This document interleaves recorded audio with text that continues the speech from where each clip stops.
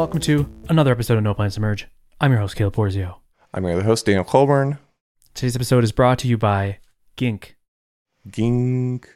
Dry fly dressing. World's best. Okay. Thank Caleb. you, Gink. I think I understand what a dry fly is. Okay. I don't know what dry fly dressing is. It seems antithetical because it seems wet. Yes, it's true. You know what? I don't actually know anything about Gink. The stuff I use to dress my dry flies is like a powder, like a silicone powder. I'm going to get it for you, but yeah. But Gink, I think, is not. Here it is. This is the coolest stuff ever. This is dry shake. You toss your fly in this. So here's the problem statement. Mm-hmm. You're fishing so dry feathers, flies. They're going to get wet. You don't want the feathers to get and wet. They sink. And then it's like, what's the point of the dry fly? So you use dry shake. You pop the fly in, you shake it about, and you take it out. Rhymes. Cast it out, and catch a trout.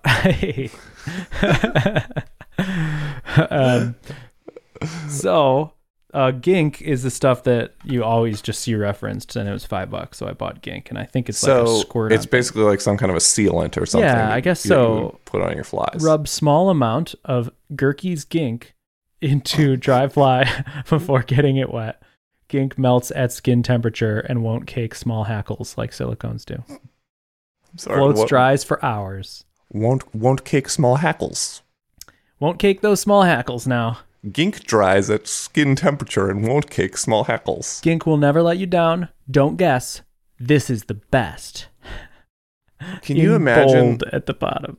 Like, you know that Japanese soldier who like was on that island for like 30 years after World War II and didn't know that the war was over? Is this Unbreakable? Is that the plot to Unbreakable? Oh, I don't know. I don't know what that is. I just know that there were Japanese soldiers who are on remote islands who just like continued to do their duty guarding these islands 30 plus years after World War II was over, not knowing that the war had ended. That's insane. Is that real?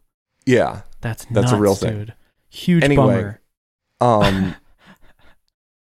Imagine that you are that person, right? And it's been 30 years since you saw another human soul, right? Yeah. And you're sitting on the island and you washed your uniform, you've got your kind of collar stiff, you're just patrolling, looking for gunboats or whatever it is that you're looking for every day, right? Okay. And you're just there and you see a boat in the horizon, right? Yeah. And the boat is coming towards land.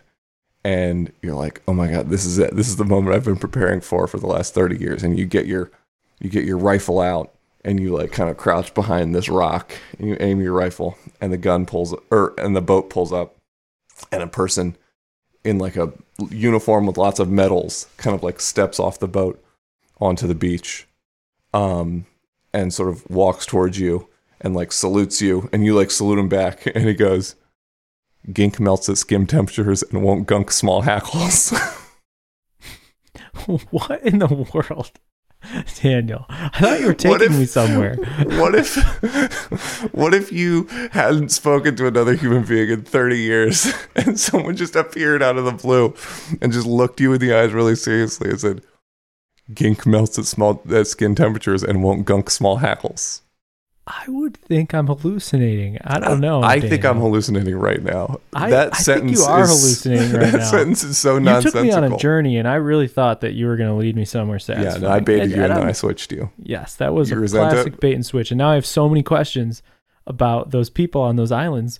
For example, how did they live for 30 years without like civilization? And if they did have civilization, why didn't they know the war was over? Yeah, so presumably these were some sort of survival experts. They probably like 30 years though, like, or maybe they had rations. The way you describe them is having collars and freshly washed uniforms. Well, I'm just thinking like that holding up for 30 years on an island. I'm thinking if you're like a person who is this committed to the war, like you're probably also a person who like very meticulously like hand washes their uniform.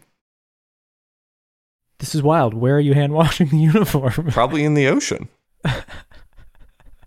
Where do you get your food?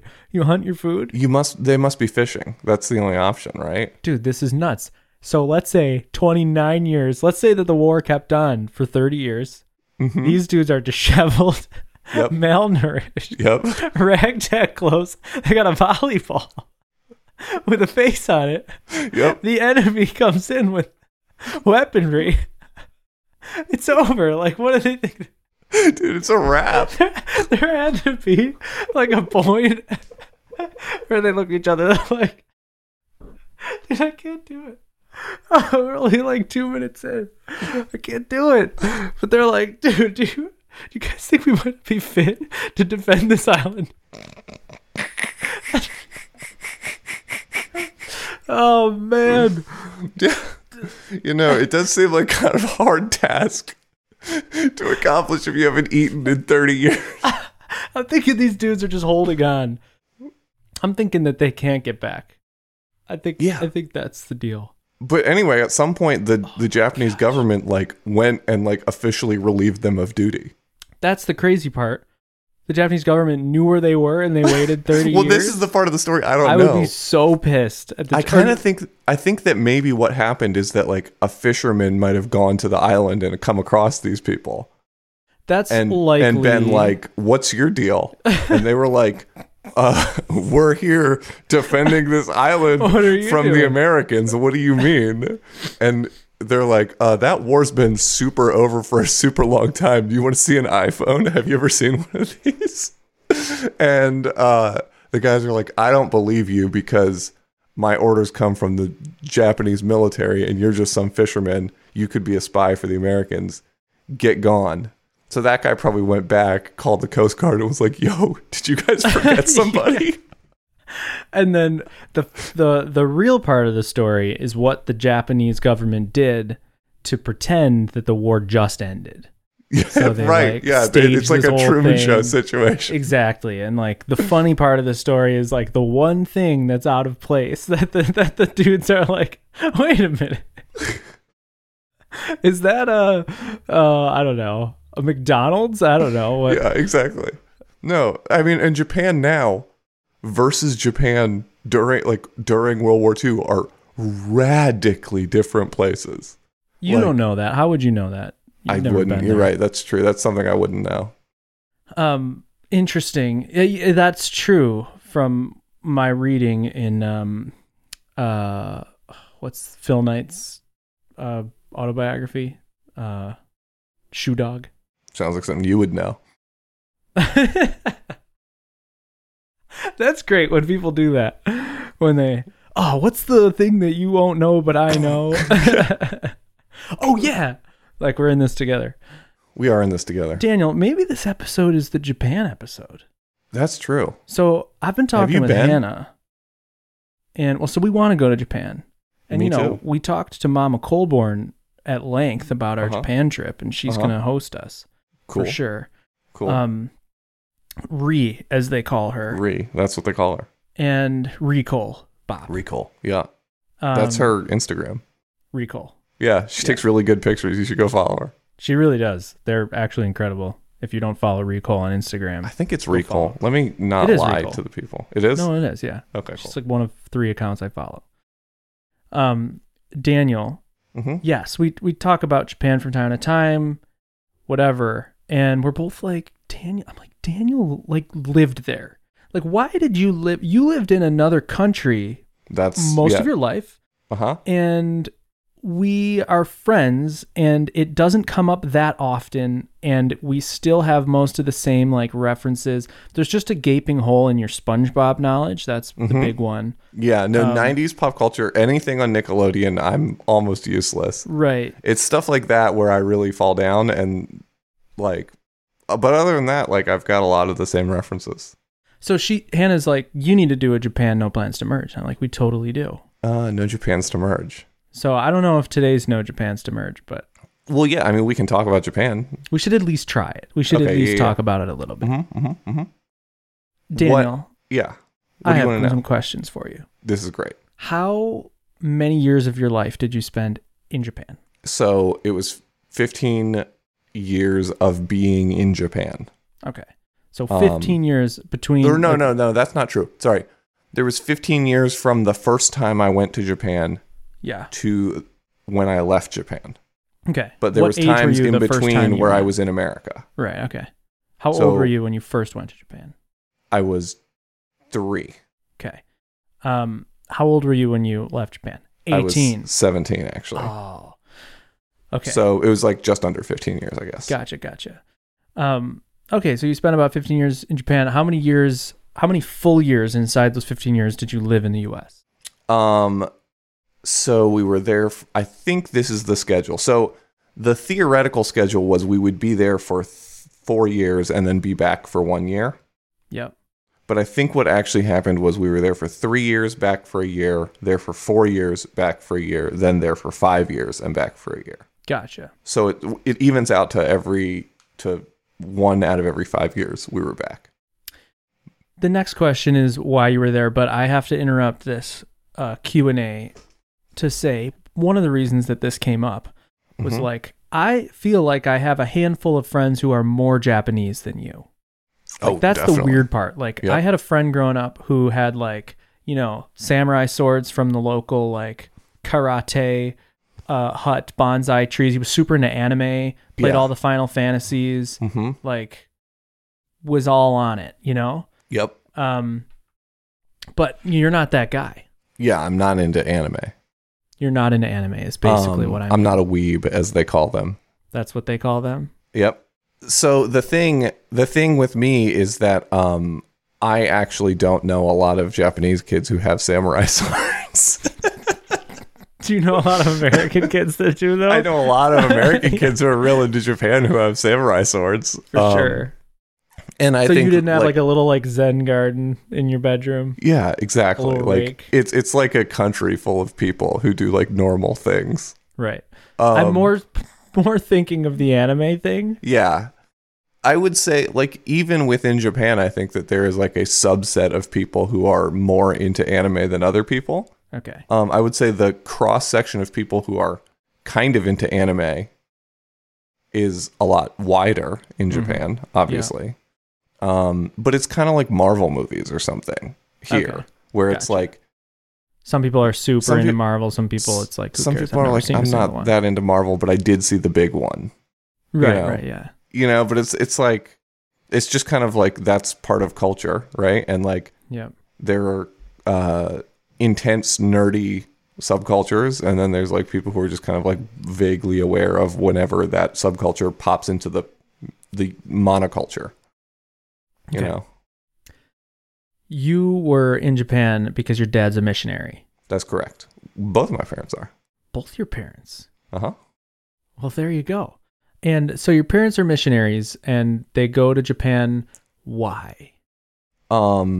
So the so they basically, there was an existing missionary team there, and their goal was basically to, like, I think, start churches, and build up the infrastructure for Japanese run churches. Okay. Right? So like working with setting up a denomination in Japan that had a seminary that could train new pastors, and setting up the infrastructure for like, Yeah. how do you start a church, and what are what do you have to do with the government to do that? And you know, so And go ahead. my dad would basically go in, like, at first with other people, and then eventually he went to seminary and became a pastor and did it on his own. But my dad would basically go in, start a church, run the church for a little bit. And by run, I mean just like be the pastor of the church for a little bit. And then bring in Japanese pastors under him as like assistant pastors or whatever. And like, with the goal of ultimately handing the church over to like a younger Japanese pastor. Sure. And then my dad would go start a different church. Did he speak Japanese? Like, were his sermons in Japanese? Yeah, my dad gives sermons in Japanese. When did he learn Japanese? Like, was it just So for this? Or? we went to language school. Or I mean, I didn't go to language school, but my parents went to language school, and I was in 3rd grade. But So we the first bit of time that we were in Japan, we lived in Chiba, which is like sort of east of Tokyo on this little peninsula, southeast. Okay. And we lived in sort of a bigger community of missionaries there. And then we came back and we moved to the mountains of Karuizawa, which is like this very small town that's basically kind of like a vacation town. Like, I'm sure there are a lot of towns in upstate New York that are like this, where it's like a mountain town with a lot of cabins that are owned by people. Sure. That they go to during the vacation months. Cool, yep. But during the rest of the year, there's like not a lot of people there. Right. You know? There's only a few townies, but like a lot of cabins that are owned by people. Sure. Yep. So this language school was in this town. And so we lived on this mountain that was like a full neighborhood, but like most of the houses were unoccupied most of the year. Wow. And we had monkeys that would come and party. No way. We lived in, so there were some rich people. I don't even know how rich they were, but like in my mind then they were like really rich people who owned this vacation house. Uh-huh. And the vacation house had a smaller house out back. Yep. And we rented the smaller house from them. I think we rented it. Maybe they like donated it to us because we were missionaries. That's something that happened a fair decent amount. Okay, yeah. Where people would be like, hey, you can just live in this house for free because you're doing God's work or whatever. Yeah. Regardless, we lived in the small house outside their big house. But their house had a tennis court. And it was like a shitty tennis court, but whatever. It was a tennis court. Yeah. And there were these packs of like 40 monkeys would come, and they would like swing on the swings and climb on the net of the tennis court and just do all kinds of crazy shit. It was like a wild Japanese mountain town. They are, oh man, I used to know. They are red. They're the ones with the red asses. I wrote a paper about them. Baboons. They're not baboons. But these like, are small little guys, right? Some are kind of big. Like, could they mess you up? Oh yeah. Okay. No, there was definitely like when the monkeys are outside, you want to be in the house. No way. Yeah. Like for real. Like you're not, like if there's monkeys outside, it's like, get in the house. If there was like one or two monkeys or something, it's probably fine. Right. But they would come in like groups of 40 monkeys. And, you know, the larger monkey, macaque. Yes, Mitch, what's up? Macaque, how do you spell that? Macaque. Macaque. Okay. Oh no. Okay. Yeah, macaque. So, you know, the larger ones of these monkeys are about the size and strength of like an 8-year-old probably. Okay. You know, which is like, I could take an 8-year-old, but these like, little guys. Could I take an 8-year-old with the agility of a monkey who can like fucking... Oh, an 8-year-old who's just like cut? Yeah. Just well, who's cut and can just kind of like climb around your body with the agility of a monkey. Also has 30 other friends who want to fuck you up. Like, dude, so do people like do they domesticate these guys?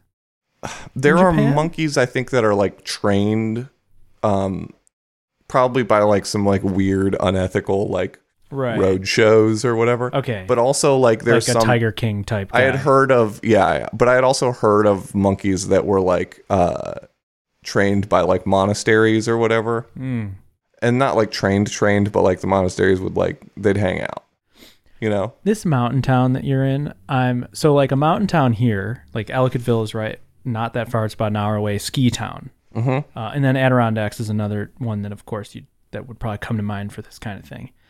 And it's very not Asian. So I'm wondering, a mountain town in Japan, I'm picturing like tea house, like... So all of that exists. I wouldn't say that was like the primary vibe. Okay, of where you were. Right? Yeah. Because I don't know a damn thing. So I don't know if this is I mean, it was just cabins on a mountain, right? Okay, yeah.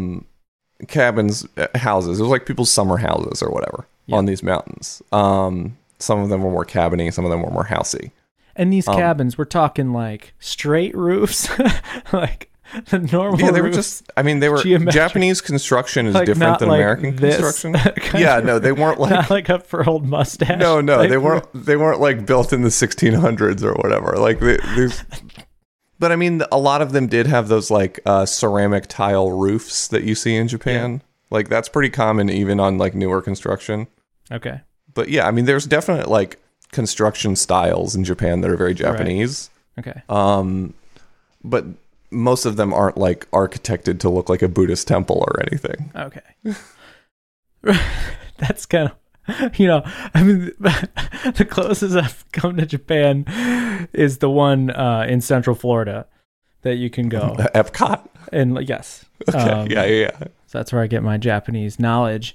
Daniel, I picture you in a really, really tall, like high-rise apartment. So we eventually Like did a building live in, with like 20 floors or yeah. So 50 we were only floors. at this language school for like 2 or 3 years or something. Yeah. While my parents basically like intensively studied Japanese. Wow. And then we moved back to not Tokyo itself, but like a suburb on the outskirts of Tokyo. Okay. We were about like 2 train stations, maybe 3 train stations away from Tokyo Disneyland. Okay. Yeah.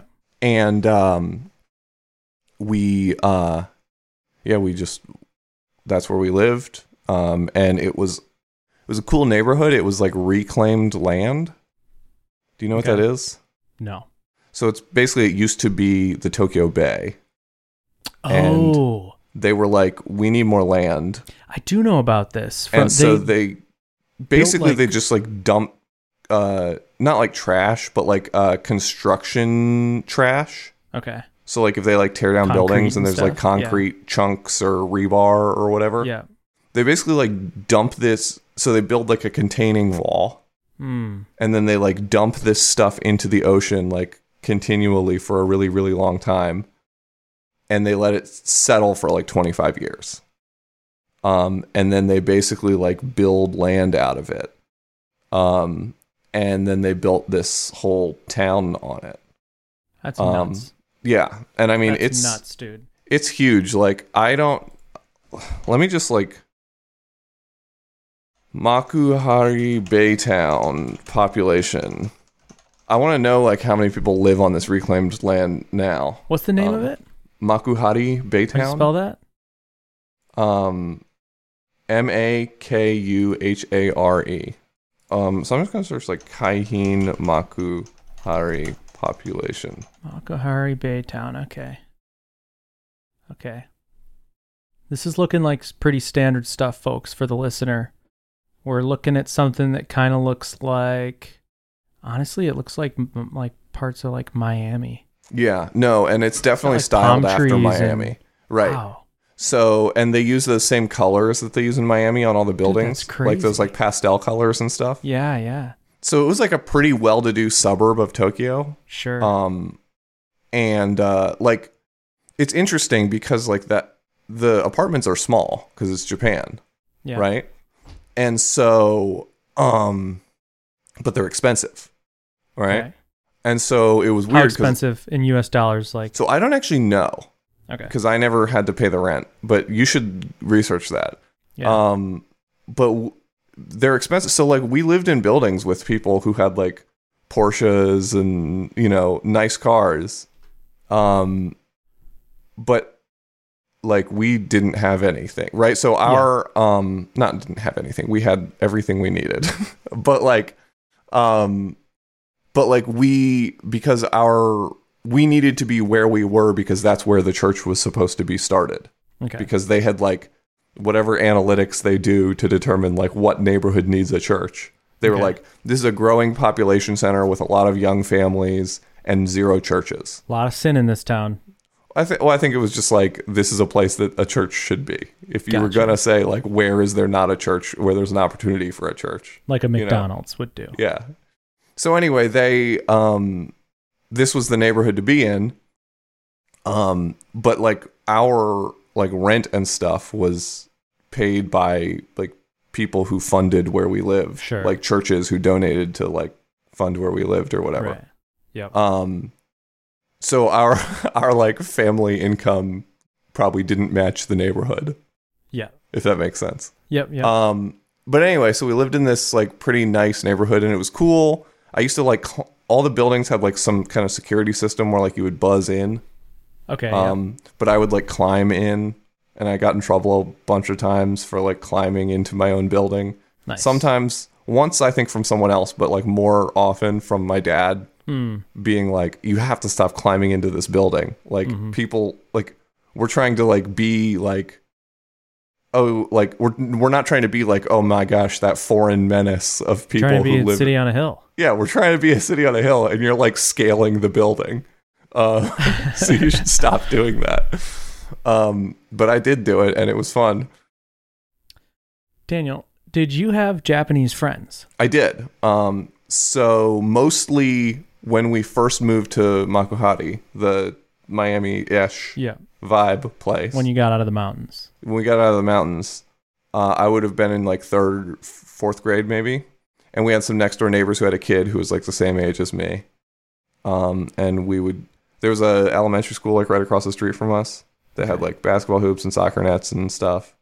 So we would like, me and him would go over there and play basketball and soccer and stuff. And then there's like these things that were really popular then called mini yonkuru, which means like mini 4-wheel drive.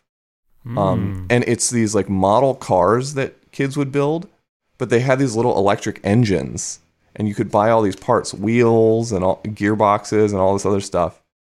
And everyone had like a tool. Every boy in Japan at this time who was around our age had a little toolbox full of parts for these cars. And you would go over to your friend's house and like each open up your toolbox and just like tinker and put together a car out of parts. No way. And race them. That's so cool. It was so cool. And I think I might have gotten one. I either got one for Matt's kid or I recommended one for Matt's kid. Oh, really? Cool. Yeah. Because, when Chai was sick for some reason. Chai. And Matt's kid. Right. I thought it was, is it Chai? I thought it was Kai. Kai. That makes sense. Kai. That's really but funny. I read Chai. it so much that I think Chai. Right. Like, know, Malachi. Chicago. Though. Malachi. Yeah. Dude, that's so funny. Kai was sick. Chai. Yeah. And anyway, people were sending him stuff, and I was like, I'm going to send him this like cool car toy that I used to love as a kid. That's crazy. What is it called? They're so awesome. So just search like mini 4WD, like mini 4-wheel drive. Okay. Very interesting. Tamaya is like the company. Uh-huh. And so these things, okay, it's cool. So these are, I mean, is it that different from our C cars that we have here? It's just that you kind of like... don't control them, though. Well, you don't control them. No, they just have a motor. And they so go on you tracks. just set them down and they go. You can do them on tracks, or like we lived in these apartment buildings that had these long... like, you know how like a motel is where there's like doors, but there's like a balcony that runs the length of the building? Yeah. And so like everyone kind of comes out their front door and you're all standing on this long balcony together. Yeah. So we had those. And so we would like go out in front of the house and just race them down this like 200-foot like balcony or whatever. Wow. Dude, these get pretty pricey on eBay. There's one for $506. Yeah, well, I bet like the vintage ones are like super expensive now. And it looks like a lot of them have like bumpers on them so that like they hit, if they hit a corner, wall, they like turn the opposite way. Mm-hmm. Yeah, okay. I gotcha. You should get one of these just to play with. Like they're really fun. Get a cheap one. That sounds awesome. Yeah. And like there's different engines, there's different motors that are like different strengths. They all run off AA batteries, right? But it's like which motors are most efficient with AA batteries. You get into like different lubricants and stuff. Wow. You know, it's like, it's really cool. That's awesome. So anyway, we'd play with those. We would play like Crash Bandicoot on the PlayStation. You know, we were just hanging out. So that was like my main like Japanese friend was like my next door neighbor, Kenchi. So PlayStation, was it more pop? Because my childhood also consisted of playing Crash Bandicoot on the PlayStation, but I didn't live in Japan. Was it like bigger there, same bigness, earlier? Like that's... I don't know. I was only in one place. Right. So I didn't have like a frame of reference. The times you were in... It did seem like... I mean, I played Nintendos when I was there. Yeah. But I actually think that in my immediate circle of friends, PlayStation was way more popular than Nintendo. Right. And it wasn't until we came back to the US, I think, that I remember people being really into Nintendo. Funny. But I'm sure that they were, because like if you look at like all the games that were created, there was tons and tons and tons of Nintendo games created for Japan. Right. Yep. I might have just lived in a specific era where like the PlayStation was newer than the latest Nintendo. Right. And so that was that was the case here. I remember like the my N64 early came childhood out. had an NES, and then like the Super Nintendo N64, but then it was like the PlayStation 1 all the way up until GameCube. Right. And then I do remember when GameCube came out, everyone had them. Okay. Did you play the new Crash Bandicoot? No. You didn't? Mm-mm. It's pretty good.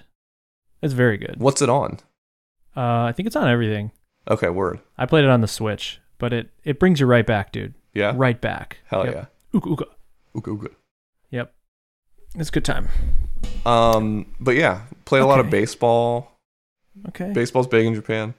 So Daniel, you speak Japanese?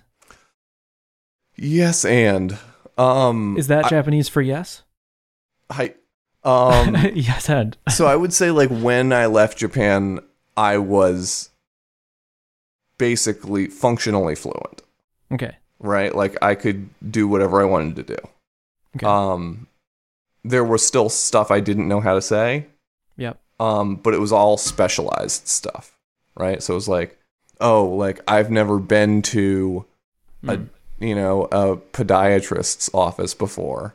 Right. And so I don't know the word for bunions in Japanese, while I do know that word in English. Right.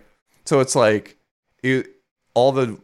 but like in general life stuff, I would just like speak Japanese to people and get around. Okay. And would your family speak Japanese? Yeah. So my sisters knew Japanese better than everyone else because they went to Japanese elementary school. I didn't. I went to an international school. But I had Japanese friends. We took Japanese classes. I lived in Japan. You just have to talk to people. Like, yeah. So we were all like pretty fluent. My two little sisters went to Japanese elementary school and have like, well, I don't know if they do now, but back then they had no accent. Like if they picked up the phone, people thought they were Japanese. No way. If I picked up the phone, people said I had an accent that was like one of the southern cities, but like not like an American, right? But like I didn't sound like where I lived. Yep. And then I think both my parents had an accent of like, or at least at that point, had an accent of like an American who learned Japanese. Right. Interesting.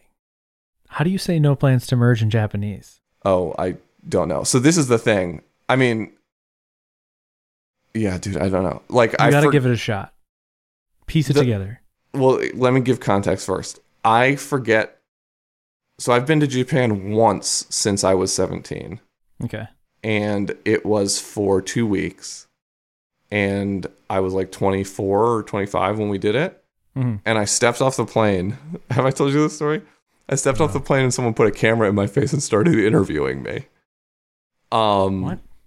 And he's interviewing me in English. And I'm like, I'm going to answer in Japanese and throw this guy off. Right? Because it'll be funny. Yeah. So then I started speaking in Japanese and then got halfway into the sentence and realized I couldn't speak Japanese. And was like, and so then I just looked like an idiot, right? Because this guy threw a camera in my face and was like, speak English to me, basically. That's so funny. And I was like, I'm going to do a really bad job of speaking Japanese. But then it took like 2 weeks and I remembered a bunch of Japanese. Okay. And there was this thing that I unlocked. This is the weirdest thing about like remembering a language. There was like a one phrase that I couldn't like say. Mm-hmm. So like the guy asked me, he was like, oh, so you've lived in, so he said whatever. I said, I used to live in Japan. Hi, what's up? I speak Japanese, blah, blah, all this stuff. So I said all that in Japanese. Well, right. And then he basically asked like, how long has it been since you've been in Japan? Right. And there's a way in Japan that you say like a period of time has elapsed. Right. So like it's been 8 years. Right. Right.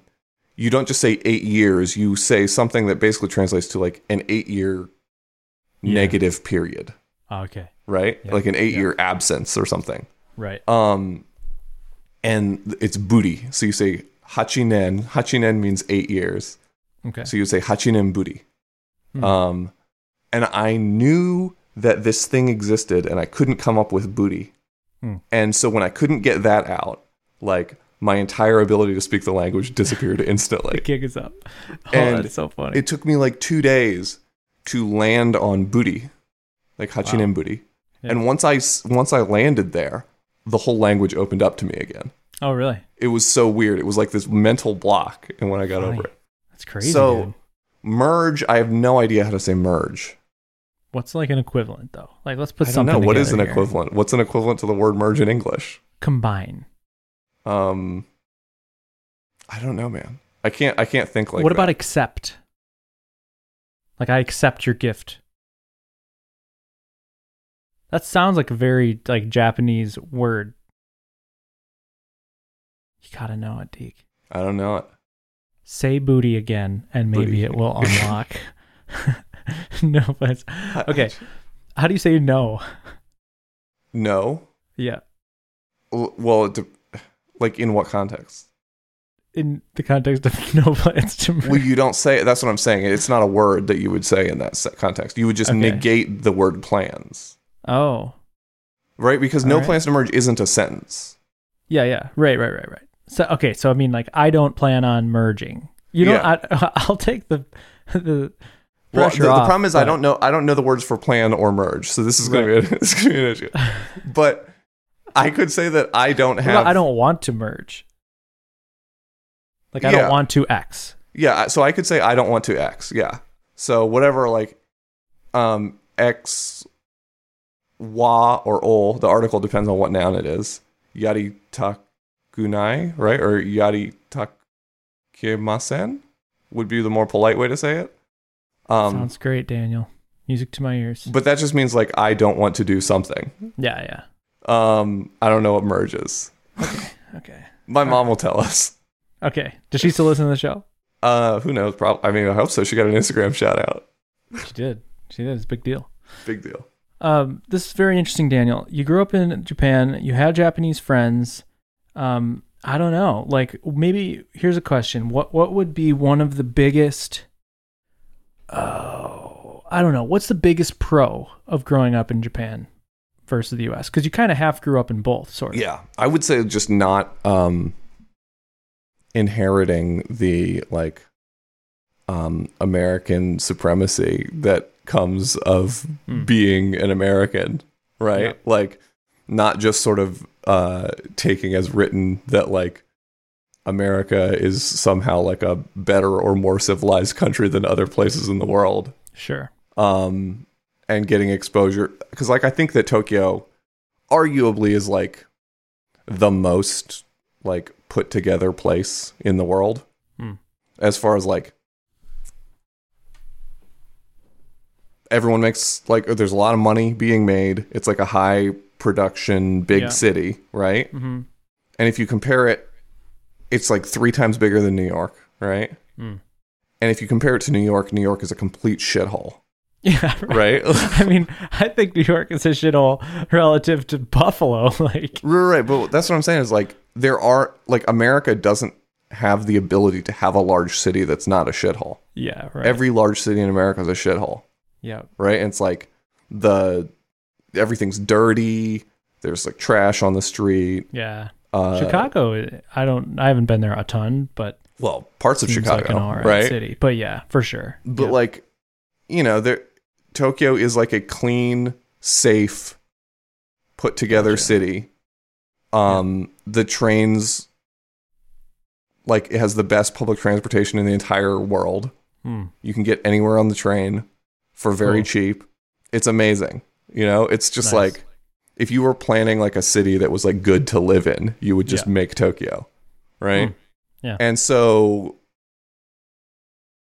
it's sort of once you realize that like other people in the world are just like better at doing a lot of stuff than America is, Yeah. then like a lot of I think the assumptions that you make being in America that like we have some sort of like secret knowledge that we need to share with the world, and like Right. and like we need to like get more people onto our side and save people from themselves and make them see things the way that we do is like kind of laughable, because it's like, oh dude, America's bad at everything. You got you got it out for America there, Deke. Well, I'm just saying, no, I want the best for America. I want it to be better. Better than everyone else? That's No, a very better than American itself. thing to say. I'm trying to push it to reach a new PR. Daniel. No place to merge, No yeah. place to merge. What the hell does that come from? Japan. Perks living in Japan. A practical perk. Tangible. Tangible Give me perk. one that's like, being a kid in Japan, like when you would flip flop, you'd be like, oh, in Japan. Well, I whatever. mean, so there's a lot of just being able to go places on the subway is amazing, right? Like Japan is not a place, or Tokyo specifically, like as big cities go, like I would not feel comfortable sending like an 8-year-old kid to ride the train for an hour to school in New York. Yeah. But I rode this train for an hour to school in Tokyo. And it wasn't in Tokyo, it was like outside Tokyo. But still, like I rode like crowded trains with lots and lots of people every day. And I just I went to the place, I bought a ticket, I got on the train, I went to school, I got off the train, I went to school, Mm-hmm. And like it's safe. Like your kid is not going to get abducted. Your house is not going to get broken into. Yep. You're not going to get robbed. Cool. It's just a safe place, right? Mm-hmm. Which means that as a kid, you can just go be free in the world and not have to worry about all the things you have to worry about in America. Yeah. Of like, is my kid going to get abducted or whatever? Right. Which, you could argue how much you actually have to worry about that and whether people worry too much about it. But, yeah. But yeah, like from the time I was 8, basically was like out on my own, navigating the world and using public transit and doing everything sort of unsupervised. Word. That's really cool. And that's not, I mean, I guess I didn't expect something different, but it is definitely news to me. Yeah. That it is that way. And I think it's still that way. I don't know. I mean, this is the 90s. Right. Early 2000s. But yeah. So I'm going to ask you some cliche questions here, like, because I really want to know, as somebody who really likes bonsai, how is it different in Japan? Is it more like integrated into the culture? Like, do you see bonsai? Maybe it's more integrated into the culture in that, like, you might go to like how if you go to like have you been to the Atlanta airport? At some point, yeah, definitely. I have. I don't know if a lot of airports, like, they'll have like these long moving walkways between terminals underground, right? And you take them, and sort of along the walls of the moving walkway, there will be some random art exhibit, right? Yeah. And it'll be like, street art from Atlanta, and it'll be like a bunch of photos of street art in Atlanta. And it'll be like, while you're on this walkway, you may as well look at this art, Okay, yeah. from like local artists. Right.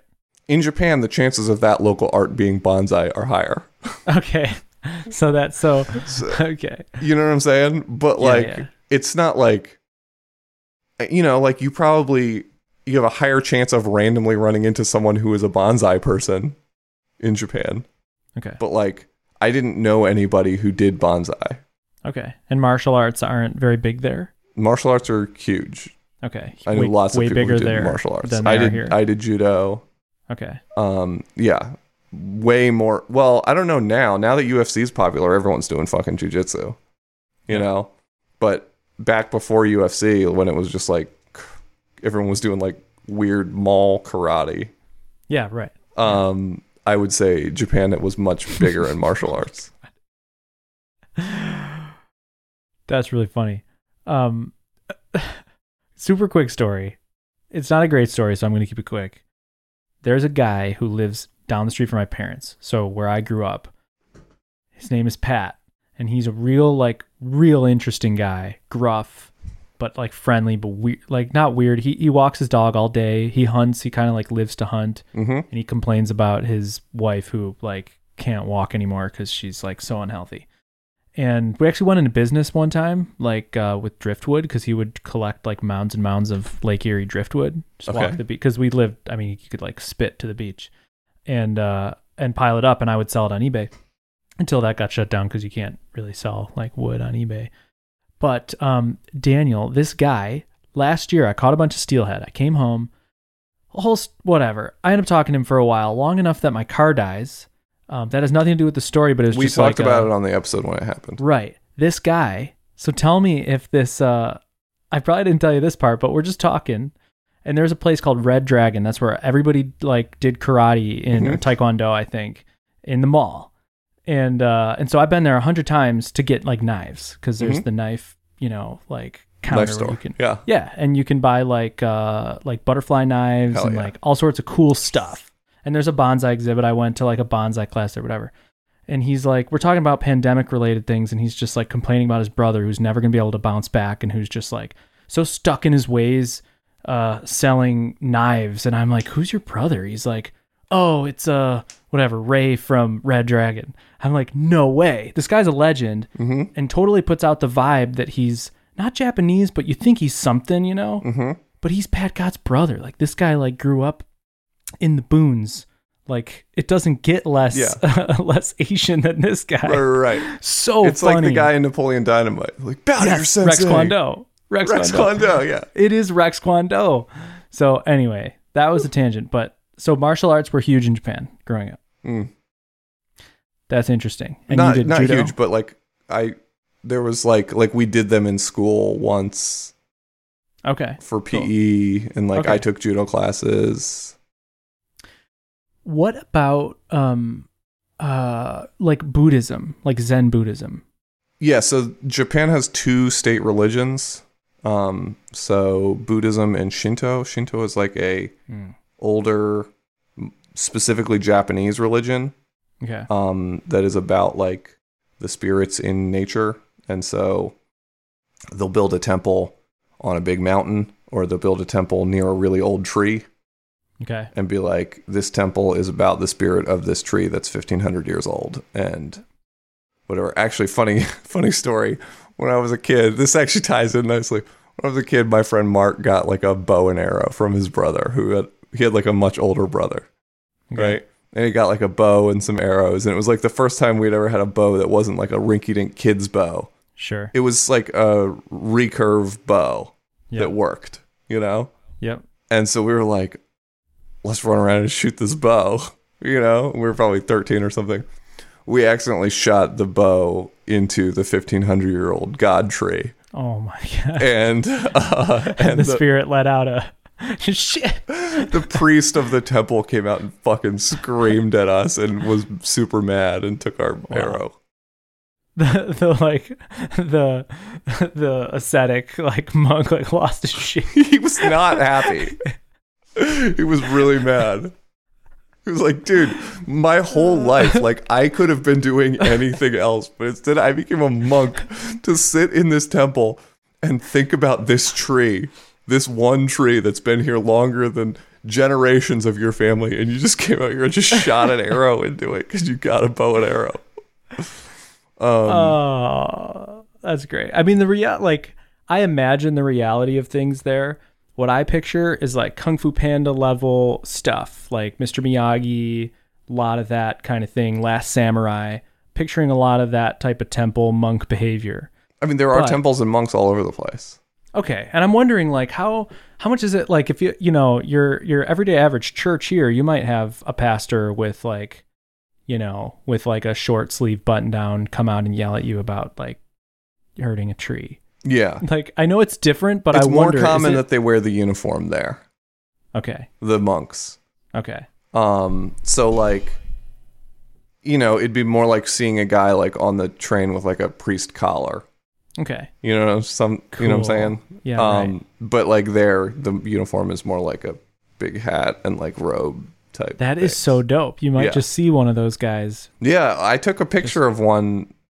I have this old Flickr account which still exists, which we can find and tweet about or something. But yeah, of pictures I took when I was like a sophomore in high school or whatever. I was just Mhm. into like street photography and taking pictures in Japan. Mm-hmm. And I took a picture of this guy who was just like, they just kind of go out there and they'll hold like a rice ball. Mm. These guys who've taken vows of poverty. Yeah. And so they'll just kind of stand there with a rice bowl out and their eyes closed, meditating, and like people just kind of put coins in the rice bowl. I'm picturing more of like what's going on inside that guy's head. Like, like he's meditate, like he puts on the show. He's But meditating. like you drop like some he's like, serious that sounded like a coin heavy in there. coin. Yeah. He's pumped. Well, and in if you, Japan, like, the biggest drop a coin is penny, I'll be 500 like, yen, which is like $5. Okay. So like, and they're So you much could get bigger some and heavier serious- than the other coins.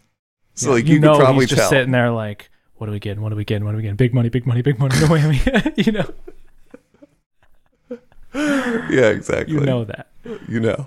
Right. Okay. So that's fascinating to me. And so like how exposed were you to these religions being a like Christian missionary? Not that much.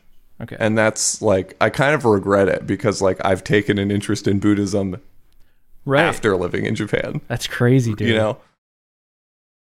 Yep. Were they big into Alan Watts? Did he bring Buddhism to Japan as well? Everybody's reading Alan Watts. That's great. So the question on everybody's mind, Daniel, is how many times did you go to Tokyo Disneyland? Probably like at least 6 or 7, Okay, solid amount. I'd say. And did Yeah. they have the Seas when you were there? Did they have what? The Seas? Disney Sea? Disney Sea. Yeah, I went to Disney Sea. Okay. Probably 3 or 4 times. People say So it's when the I best say- Disney when I park say- of all parks in the When world. I say how many times I go to Tokyo Disneyland, I'm combining Disneyland and Disney Sea Yeah, I figured. as like, because I they're didn't different even- yeah. tickets. You go to different. Oh, really? They're Okay. different parks. Okay. So like you can get a ticket that like gets you into both, but like we would always just get like day tickets because we lived Okay. right down the train line. Right. So we would pick which one we were going to go to, and Yeah. generally people wanted to go to Disney Sea because it was better. I've heard from my sources that Disney Sea is like the greatest Disneyland or Disney park of all. Yeah, I don't in know. the I've only world. been to Disneyland and Disney Sea in Tokyo. Is it they're dope, both or pretty is it- good. Disney Sea Okay. just was newer, Okay. and so it was like, let's go to the newer one. Gotcha. Word. But they got all this stuff. They got Space Mountain, Splash Mountain. How is it treated there? Like Disneyland? not being in America, like it being like a dose of American culture. Japanese people are obsessive about their cultural things. And so if you are into Disney in Japan, it is a level that you Yeah. like, your wife is like into Disney, Right. but these people are into Disney in a way that you just cannot comprehend. Right. Okay. I kind of get that vibe from what I understand. So Hannah is like extremely interested in Tokyo Disneyland. Yeah. Extremely. So I mean, I rode the trains, right? And I Okay. rode the trains 2 stops away from Tokyo Disneyland on Yeah. the train line, the only train line that goes to Tokyo Disneyland. Yeah. Right. So it was incredibly common for people on the trains with me to have just come from Tokyo Disneyland or be on their way to Tokyo Disneyland. Right. Okay. And they dress up and yeah. Okay. they will have, like, it's not at all uncommon to see like a girl who's dressed as, I don't know, who's a big Disney character that someone would dress as. Like, it wouldn't be at all uncommon for someone to be dressed as Snow White and have sure. stuffed versions of all of the 7 dwarves Oh wow. on the train with them. Gotcha. Like, sitting on the train seat next to them are Yeah. like all 7 dwarves in a stuffed thing, Yeah. And they're definitely going to Disney right now, or just came from there. But it's like, you get the sense that they do this like once a week. Yeah. It's like, okay, it's Saturday. Time for me to dress up as a Disney princess and like create an ensemble out of stuffed things and go be at Disney to be seen doing this. Right. I'm very interested in how much more materialistic they are. Like from what I understand, Tokyo Disneyland, they're really, really, really into popcorn. Like it's Yeah. like very. I think There's like popcorn's not here that you common. get like one type of popcorn, yeah. but there's many, many types of popcorn. and that they're super into merchandise and No, packaging. Huge into all of that. Everything is into package, like all the kind of stuff that we just have like throwaway packaging here, like a hot dog or something. Yeah. There apparently comes in like a box that's like adorned with whatever. I don't know. Like I can't picture the packaging for a hot dog right now, but so this is true. But they do have You can nicer confirm? packaging in Japan than they do here. Okay. And they're much more into like merchandise and small cute figurines and that type of plush exactly. toys and all of that, tons of that. Like it's totally normal to see someone coming back from Disneyland with enormous bags full of plush toys that they've bought. That's crazy. Yeah, that's crazy. So did this, like I envision your childhood like being a missionary's kid and like being not extremely materialistic in the sense like I don't really picture you coming back from places with bags of plush toys. Yeah, no, and this is the thing is like this is part of the reason I'm not into anime. It's like I never got that sort of whatever the bug is of Japanese obsession about cultural things. Yeah. And I was just into different things. Like I was into RuneScape, you know? Represent, bro. Instead of being into whatever else. Yep. Speaking of which, I am still into RuneScape. Hats. Really? Oh yeah, dude. I just got the Karamja Hard Diaries completed. I don't even know what that is. You know Karamja, right? Where is that? Karamja's like the island, the sort of tropical island place. Is that where you catch swordfish off the little dock? Yeah. It's members only. Yeah, it's members only. Yeah, I was only a member for a short time, and I do remember Karamja because I went there to catch swordfish. Mm-hmm. And I just got the Hard Diaries completed, which is something I like to like set arbitrary goals for myself that are like not actually useful. Yep. And be like, the Karamja Hard Diary was a really fun one because it took so much work to get there, but like I finally got there. Dude, you're nuts, man. I would love to get back into RuneScape, but I just can't imagine doing it. Like I can't imagine all the grinding and feeling like it's worth my time now. Well, it's like you got to be like you're going to be sitting in front of your TV at some point with your wife just chilling on the couch, right? For sure. You can play RuneScape while you're doing that. And that's when I play RuneScape is mostly like when we're just kind of like it's the weekend, we're sitting on the couch watching a movie and I'm also playing RuneScape. Yeah. Gotcha. Okay. Yeah. That's interesting.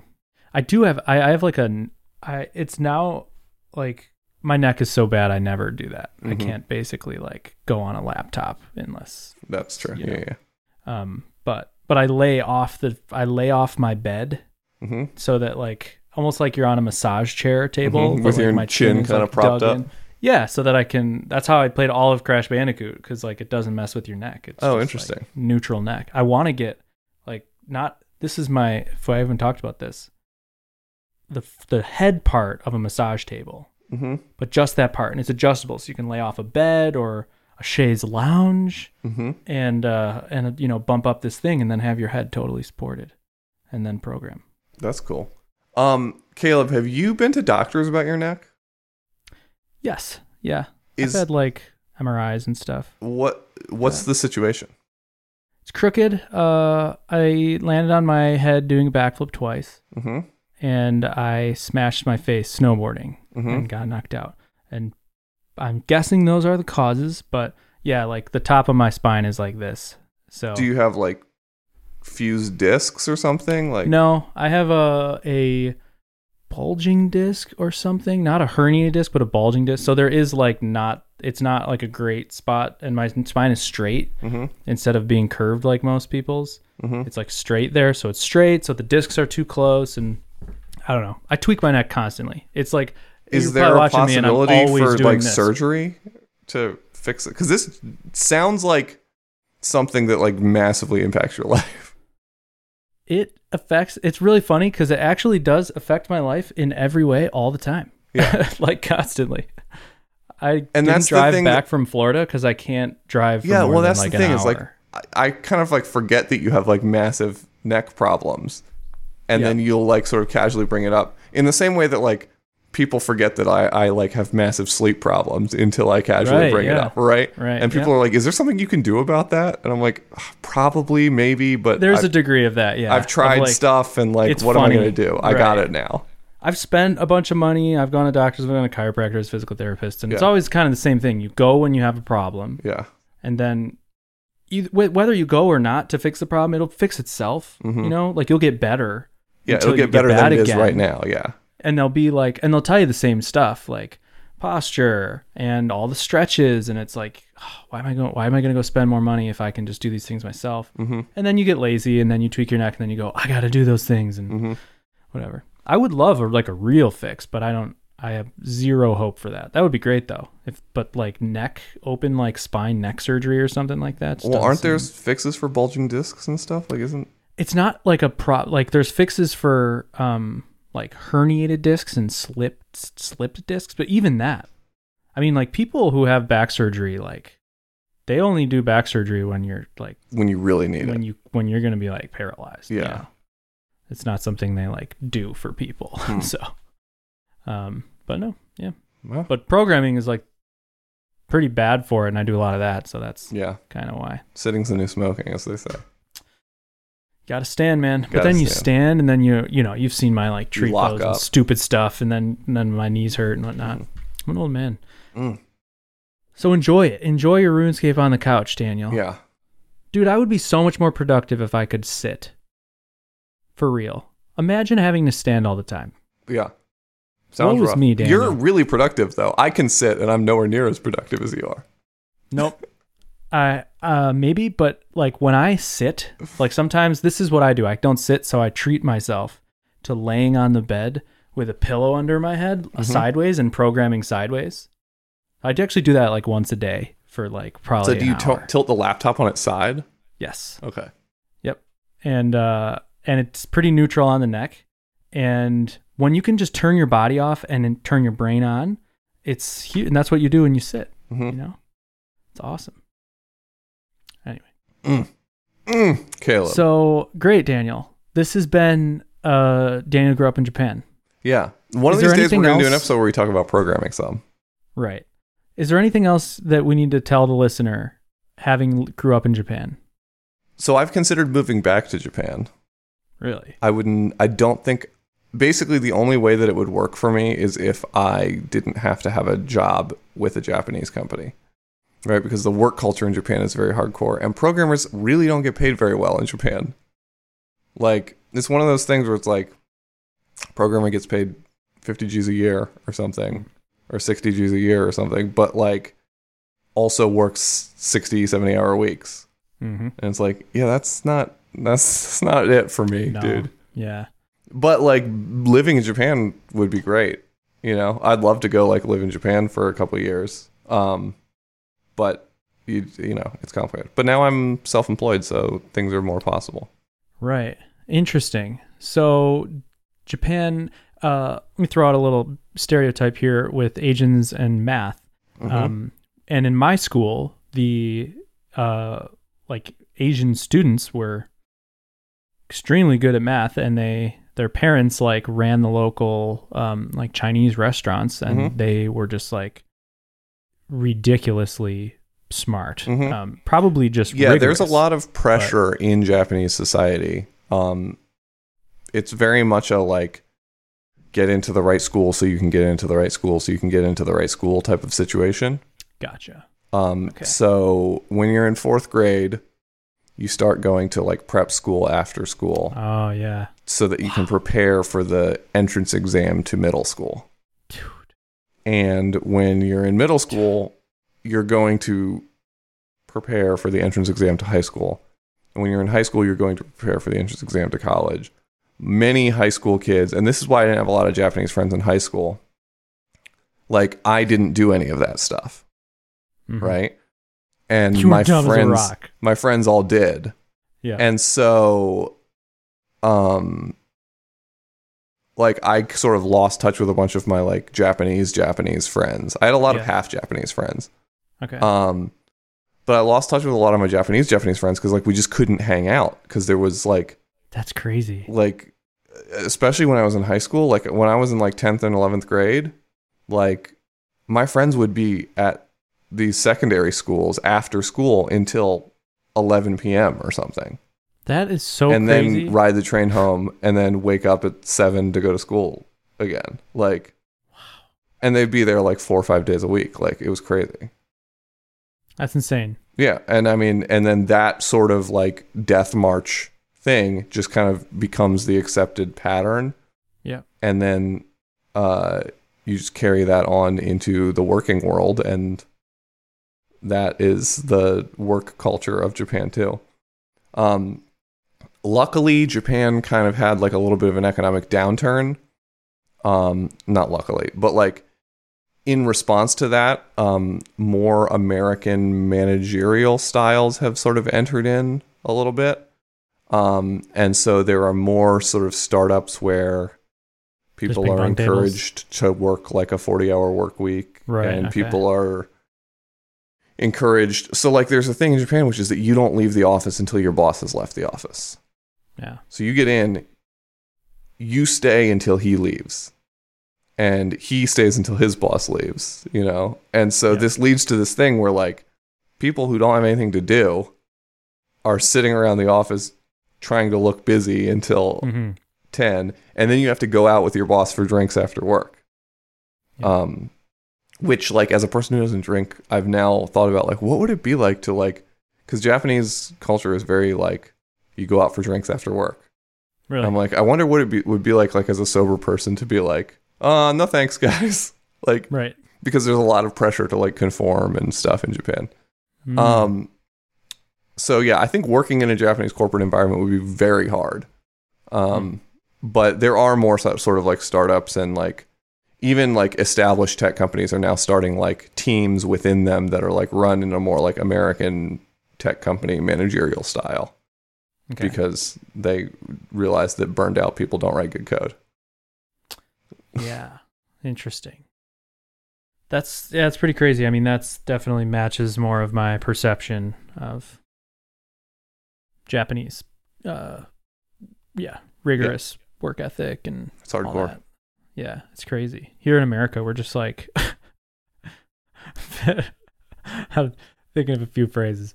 We're just playing around. Yeah. Yeah, man. But you know, there's pros and cons, right? You don't get like spotless subways without a sort of like tyrannical managerial system in the subway janitor company. Yeah. Right. But you also don't get like Japan also has like the highest suicide rate in the world, you know? Oh, really? Yeah. It's like there's definite problems there, you know? Gotcha. But yeah, I don't know. Cool. So Deke, what time are we at here? Oh, we've been here for an hour and a half, dude, talking about Japan. But this is good. This is this is a service to your wife. Oh no, she's gonna eat this up. Yeah, dude, Caleb, when are we? We should all go to Japan when COVID's over. Yeah, she was just looking at flights, and like, I mean, we can't book anything right now. But you know, we're starting with like I've amassed a bunch of points so that I can fly to Japan. I'm also sitting on like a backlog of points. Nice. So my goal is to fly to Japan laying down, because one, it would be fun, but also the old neck. So like that's what we're kind of aiming for. But we're trying. We'd love to go like next May. That sounds dope, dude. And it would be dope to have a Japanese guide. Come on, dude. And we could like go. Oh, it'd be so tight. It'd be so fun if we all went. It would be so much fun. We would have a blast. And I feel like this, especially if I had you, Japan doesn't have to be a huge trip. Like without you, I'm like going to a foreign country that's not even like European or whatever. Like it's very whatever. But with you, man, it's like all it is carving out like week and a half. So I would not want to go to Japan. So the one thing that you're not considering is the jet lag is intense. It's the exact opposite. It's 100% the opposite schedule. So you're going to lose like 2 or 3 days on just the front. Sleeping. Well, not just sleeping, but it's like you're not going to be in a good, fun spot to go do stuff. So you're going to be tired. So you're going to be less productive. You're not going to want to do as many things, right? Right, yeah. And generally, I think being in Japan is way more fun when you do like one thing a day. And beyond that, you just kind of like vibe around. Yeah. You know? Yep. So I would say we went for 2 weeks last time. I don't think I want to go for less than 3 weeks next time I go. Gotcha. but like going for 3 weeks, I think is ideal, right? Because it's like short enough that Wow. like you get home. It's a long time, bro. But yeah, but it's like it's such a different culture. You have your like, parents to stay with. That's Would true. you stay with That's your true. parents? We didn't stay with our parents last time, but we stayed like near them. Yep. You know what I'm saying? In And like the problem with us Airbnb. traveling together is like we're staying with your parents, so then it's gonna be awkward. Like, who's gonna get to stay with your parents? No, I you think know? it'll be fun if you guys get to stay with our parents. But yeah, anyway, it'd be cool if we went to Japan. It would be cool. We'd have a blast. Agreed. I bet we Agreed. could fish too. It'd be cool. I bet Dude. there's like special Japanese fishing gear. Come on. There's Fish for always there's koi? special Japanese gear for everything. I mean, guaranteed. I could totally see it. I mean, one of my dreams is to sit by a tree with a pipe and a bamboo rod Yeah, that's totally doable. and just You know, I got being bamboo like growing in my water. backyard right now. You can have some bamboo. You have bamboo, common bamboo, Yeah, it's growing out in my backyard. dude. Good for you. Not That good stuff's for so me. cool. It's gonna destroy my yard. Sure. But Definitely. Yep. Bamboo's legit though. it is legit. It's a cool plant. It's I a like really it. cool plant. Yeah. Super tall. Oh, that's another Tall thing. and thin, like you. Yeah. That's another thing in Japan. You is and like, the bamboo plant. there are a lot of alike places in many that ways. in America, you know those like fences that they put up around construction sites that have like that black orange- canvas cloth stretched Oh, over them. I absolutely know. Yes. So those in Japan, it's very like a common weed for those barrier. to just be bamboo fences that are like kind of quickly thrown together. Oh, really? Yeah. So if they Cool. need to like throw up like a quick temporary fence in Japan, it's It's pretty just common like- for it to just be like some bamboo lashed together. Oh my gosh, dude, that's so hardcore. Yeah. Like that's what you get when you go to Bahama Breeze for dinner in America. Yeah, but, But, in Japan it's just like, well, this Japan, bamboo it's is just your- everywhere. Let's cut it down and Cheap use it and for everywhere. stuff.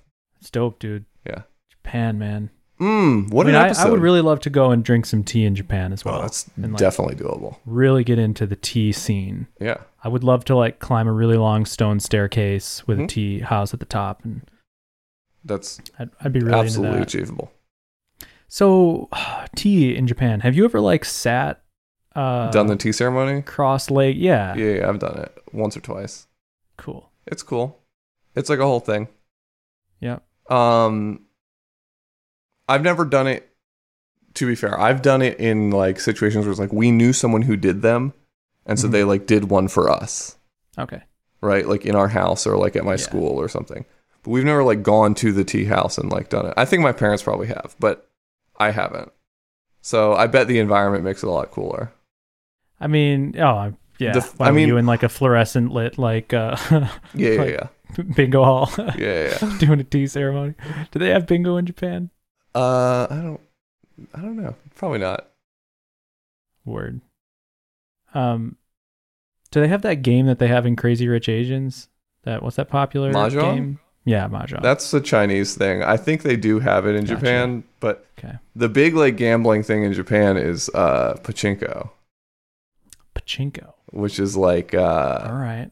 it's kind of like slots mixed with pinball, I guess.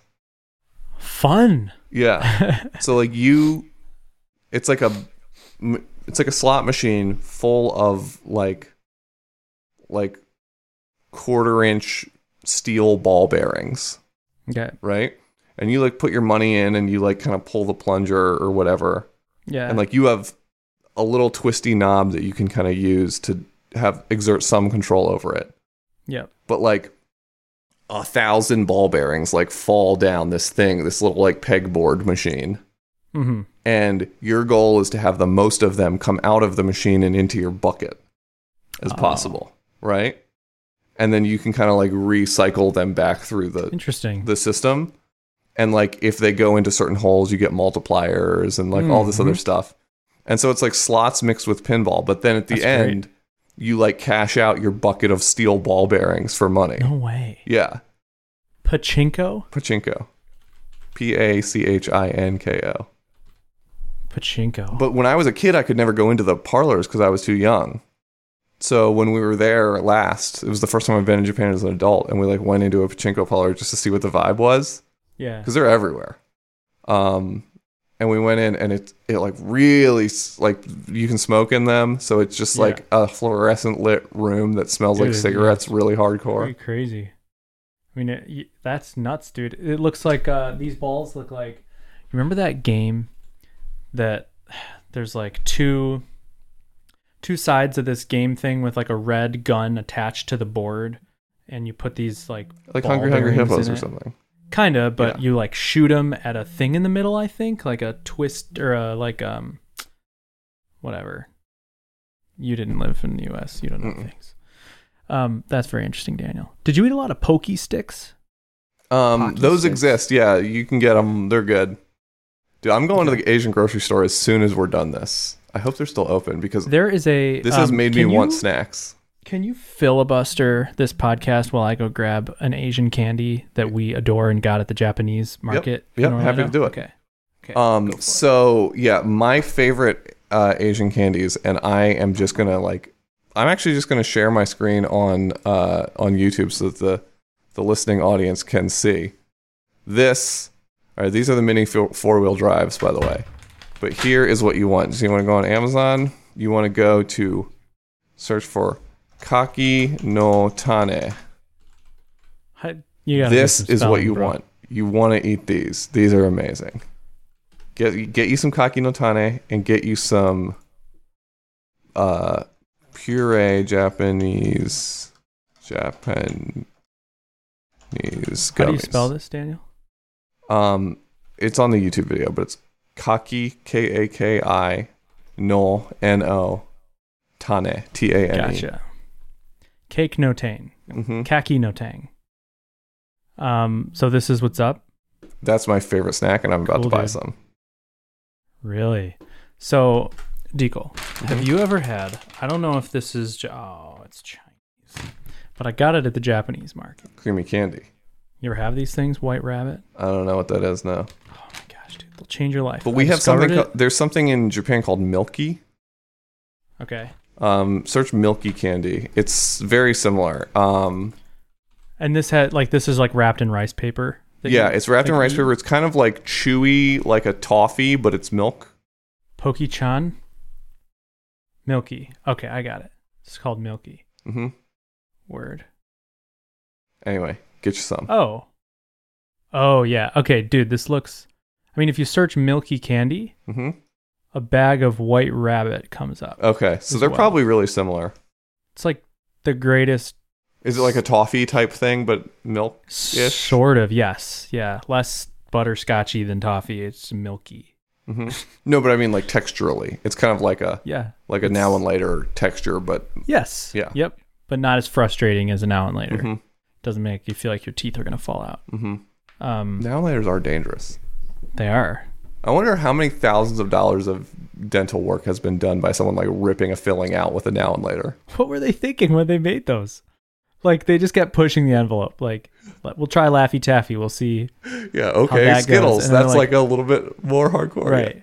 Now, what if we do one that's like a brick of sucrose condensed into, like, oh my gosh. And what if we make a candy that feels hard until you let it sit in your teeth for a few seconds, and then it'll fuse to your filling. Well, no, so then it feels soft enough that you might be able to actually bite it, and then you bite it, maybe, and then it hardens up as soon as it comes into contact with your fillings, and then rips them out of your head. Yeah, and then you try to pull your jaw apart. Yeah, whoopsie daisy, there goes my tooth. Just spent $3,000 on that. Those are nuts. Who ever thought about a now and later? I was with, at our church growing up, they had like a Halloween alternative to trick-or-treating. Because, and so we took our neighbor, and he had braces, and he had a now and later. And I don't know. I just remember it being like this huge fiasco. Like, he'd been in the now and later, and like, I don't know if his braces came off or something. It was a huge thing. Like, we had to like rush him home. He probably ripped a brace off of his tooth or something. I mean, imagine getting a now and later caked on a brace. Caleb, we got to go. Okay. But before we go, we have one question straight from the chat, and I want to see if this is a real question that you can answer. Okay. Elliot Champeau says, "Hey guys, live coding with a friend at the moment. we ran into a bit of a pickle. How would you test for wire model defer when property is updated in the render method, Mr. Caleb Porzio? Are you making me answer? Are you making me do LiveWire support live on Nova I'm making you do it live on Nova Submerge. Why? Does this make sense as a question? How would you test for wire model defer when the property is updated in the render method, Mr. Caleb Porzio? I don't know what that means. Dude, I don't know either. Yeah, we don't know what that means, Elliot. Sorry, bud. That's funny. I fully accept your questions, and I'm not trying to be a dick at all. Yeah. But I do get a good giggle inside when like when I'm like publicly available for Q&A on something like just casual, chilling, whatever, like high level, and somebody's like, hey, would you mind what? It's like the equivalent of having a doctor friend where you're like, hey, would you mind taking a look at this mole on my inner lift thigh? up. Yeah. Like there's this flap that shouldn't be here. This nodule. Do you think you could remove this? It's basically that equivalent. Yeah. People are like, hey, I got you. On line 37 of on line 3037. Oh, I'm getting this obscure error. Would you mind taking a look? Funny. I really didn't mean to shit on whoever asked that. I'm not shitting on you. Sorry. No, it's cool.